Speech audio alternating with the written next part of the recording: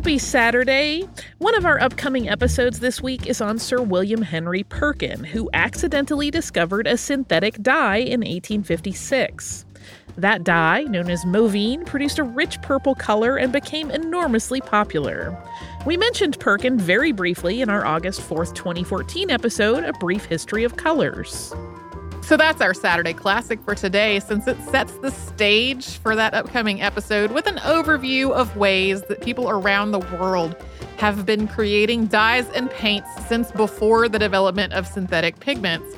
And we also went into more detail about one specific color, which was the color blue, in a show that we recorded live at the National Gallery of Art in Washington, D.C. That one came out as an episode on October 16th, 2019. So if you're like, hey, I want some more colors for my Saturday, that's where you can find that one. A world of color awaits you. Enjoy! Welcome to Stuff You Missed in History Class, a production of iHeartRadio.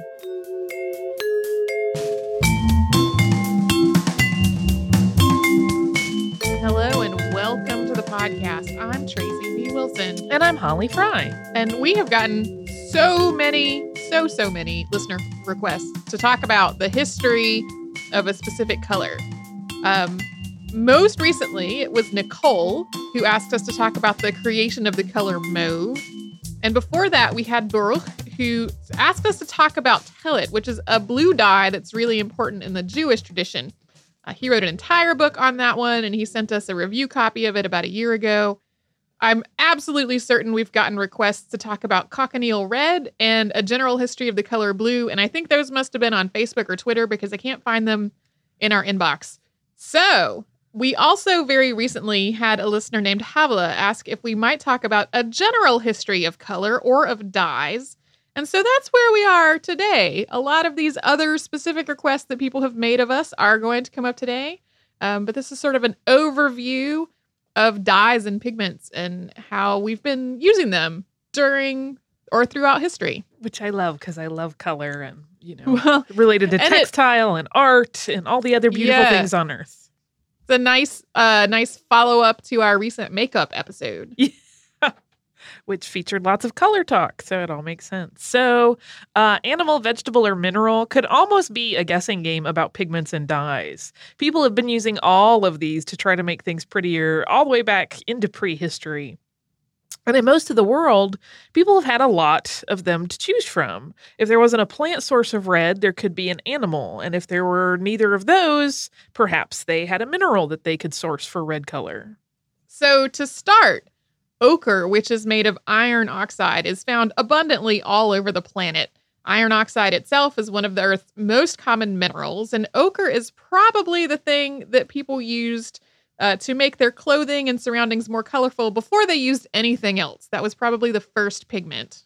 And ochre produces a range of earthy, kind of yellow-brown to red-brown colors. It was used in some of the world's oldest cave paintings, so when you imagine those, you can pretty quickly conjure what ochre looks like and what the various levels of saturation of it look like. And it was also used in textiles.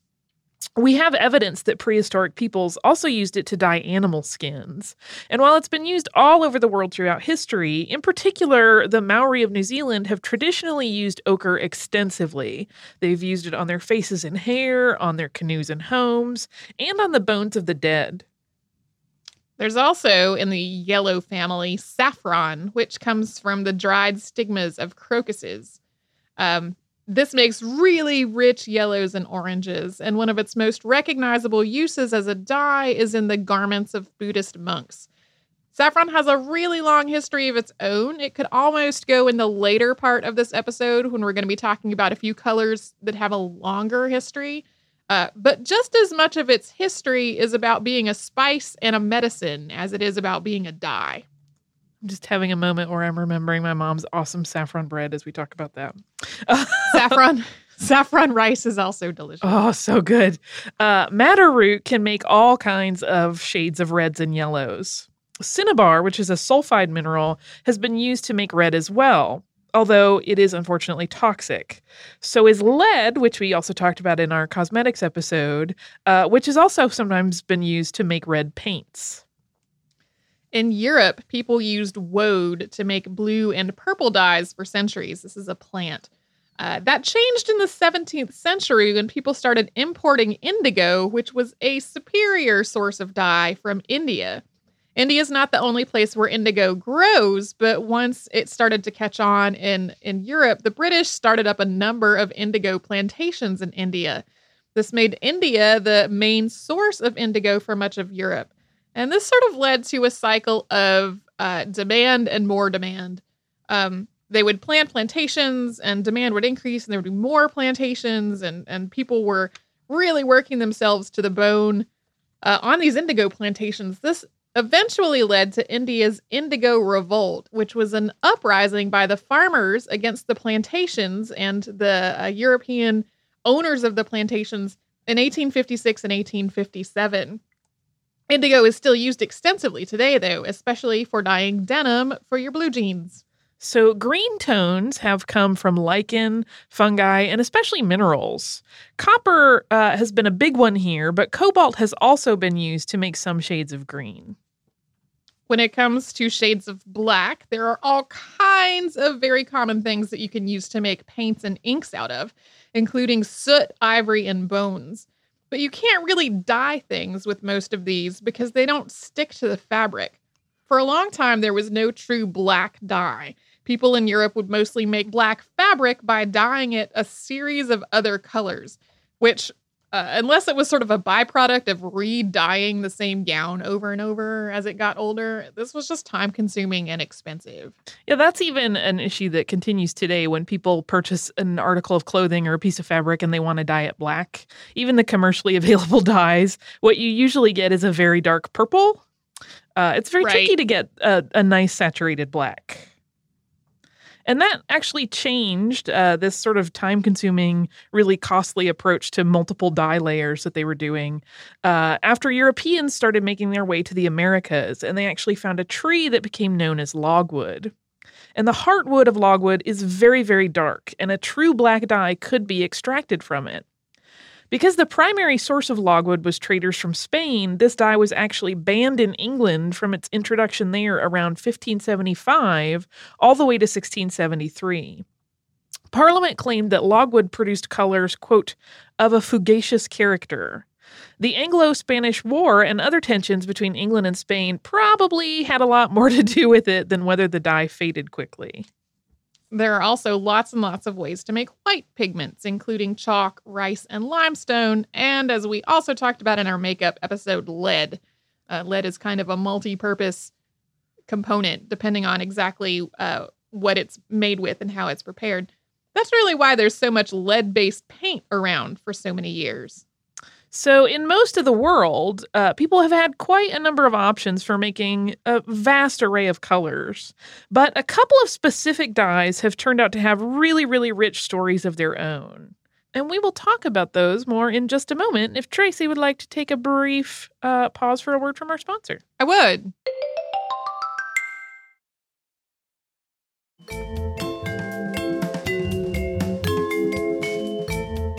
One source of red around the world has been insects. The cochineal is a scale insect that's native to Central and South America. Some people also pronounce it cochineal, and Europeans got their first glimpse of it thanks to the conquistador Hernan Cortez in the 1500s. The various species of insect used for this dye are all in the genus Dactylopius, although Cortez's soldiers called them Coccinelia cultivata. The females live on prickly pear cactuses. The wind blows them from cactus to cactus when they're still nymphs, and then as they mature, they attach themselves to the cacti. The females are harvested from the cacti and then dried, and then they are crushed and bathed in acid. And a pound of dye contains about 70,000 of these little insects. Some people, in addition to pronouncing cochineal two different ways, also use cochineal and carmine interchangeably. Other people sort of differentiate between cochineal and carmine as two shades of red. Either way, carmine is also made from these same bugs. Soon after Europeans were introduced to these insects, the Habsburgs decided to start up a cochineal business, and they started exporting cochineal back to Spain.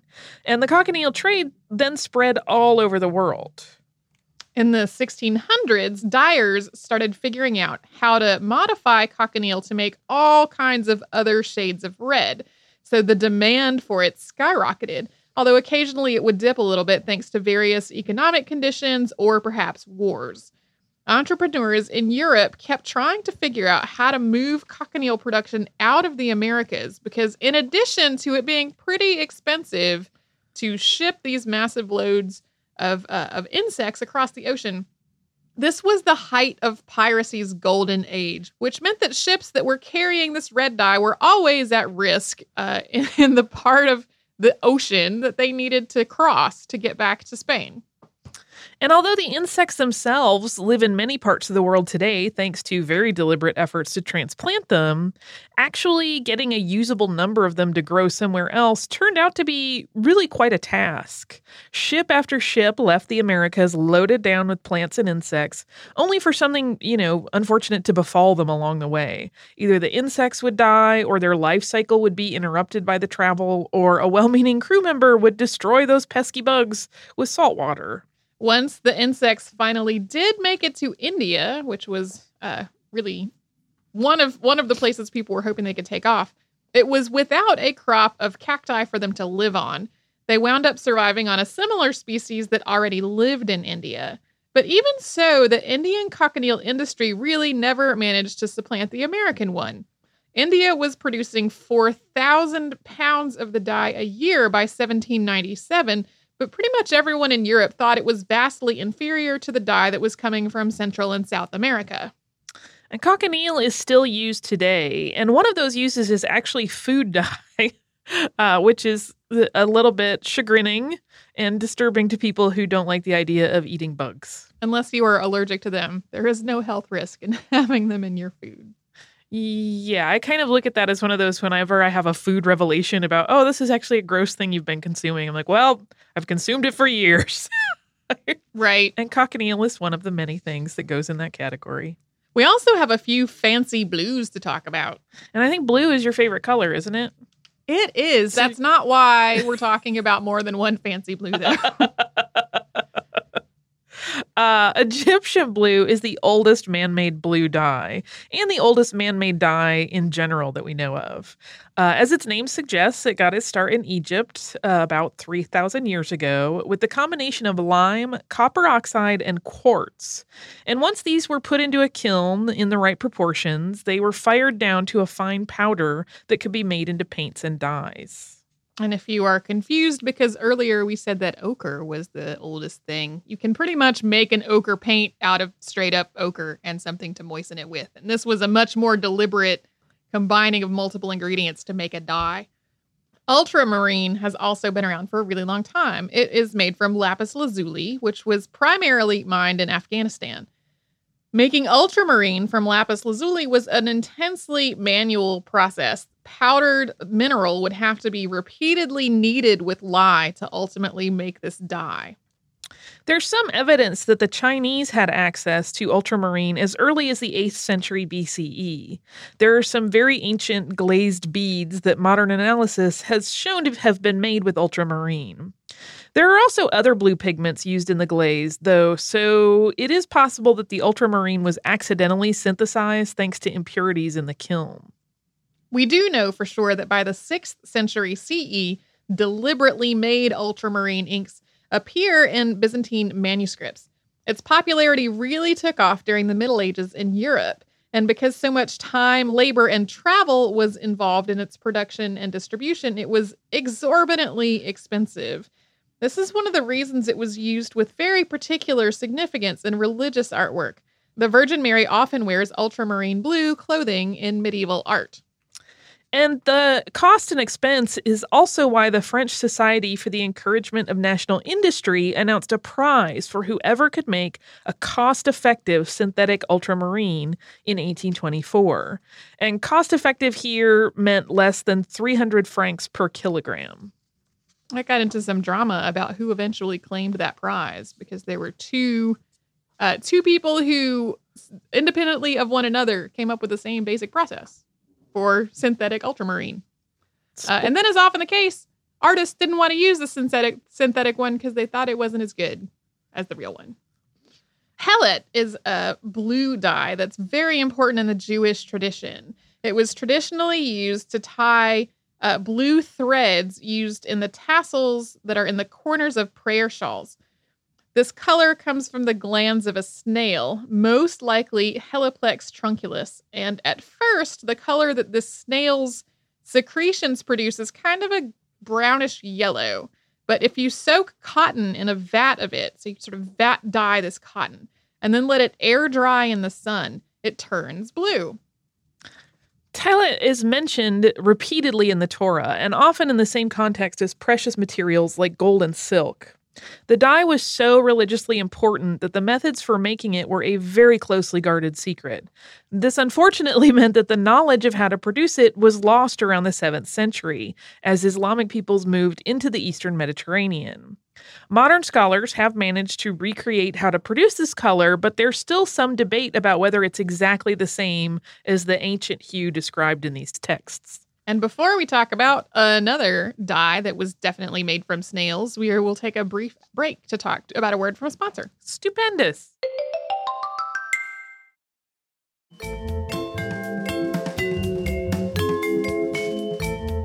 So we've already talked about some totally cost-effective, widely available ways to make purple. But in the Roman Empire, people got a little weird about purple, and one color purple in particular.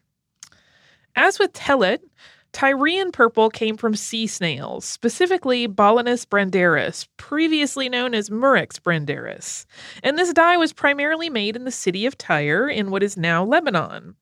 Its height of popularity was during the time of the Roman Empire, and it's mentioned at least 50 times in the Christian Bible. When it's living, this snail secretes a slightly toxic mucus. That's part of how it kills its prey. And if you crack open its shell, you can puncture the mucus gland and get out a drop of that mucus. When this drop of mucus is exposed to light, it progresses through several colors on the blue-green end of the spectrum before winding up purple. It took 12,000 snails to make enough dye to dye one Roman toga. Consequently, an enormous hill of discarded shells formed outside the city of Tyre. And today, this hill has actually become usable land. It's home to houses, businesses, there's a cemetery there, and it's actually known as Murex Hill. There are still broken snail shells all around its base. That astounding 12,000 snails number is why purple dye, especially Tyrian purple dye, was so expensive and associated only with the very rich. But by the year 400, its popularity had also made these snails pretty hard to find. So it became illegal for anyone who wasn't actually part of the royal family to wear Tyrian purple because it was just too scarce. And, the royalty didn't want to lose their purple that they were so fond of.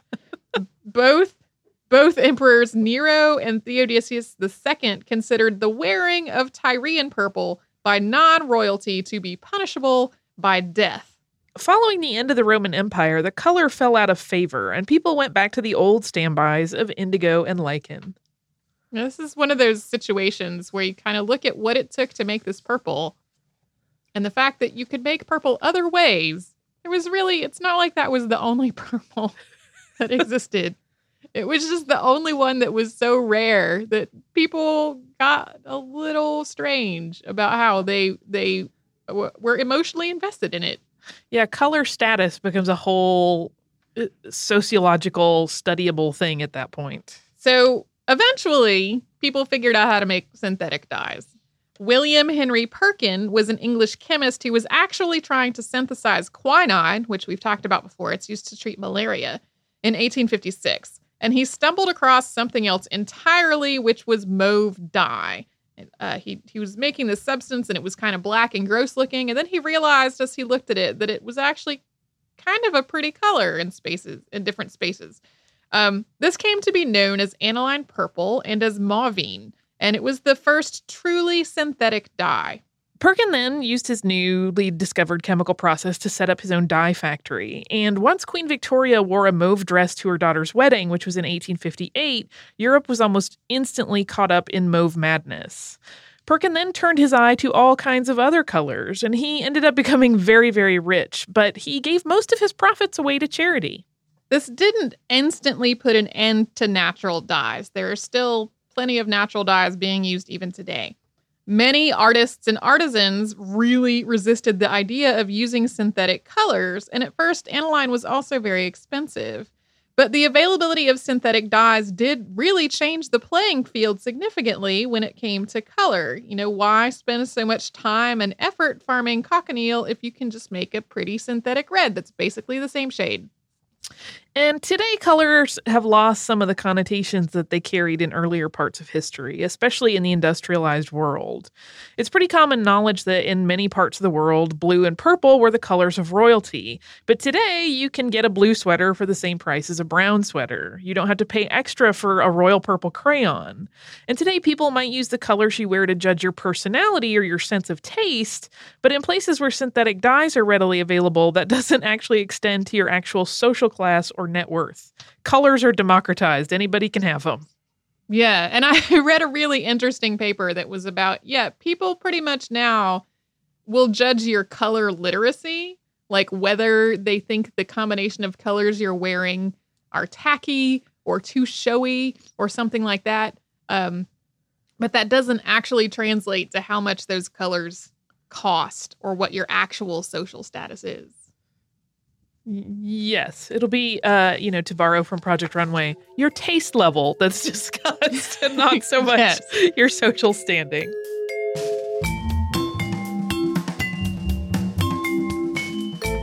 Thanks so much for joining us on this Saturday. Since this episode is out of the archive, if you heard an email address or a Facebook URL or something similar over the course of the show, that could be obsolete now.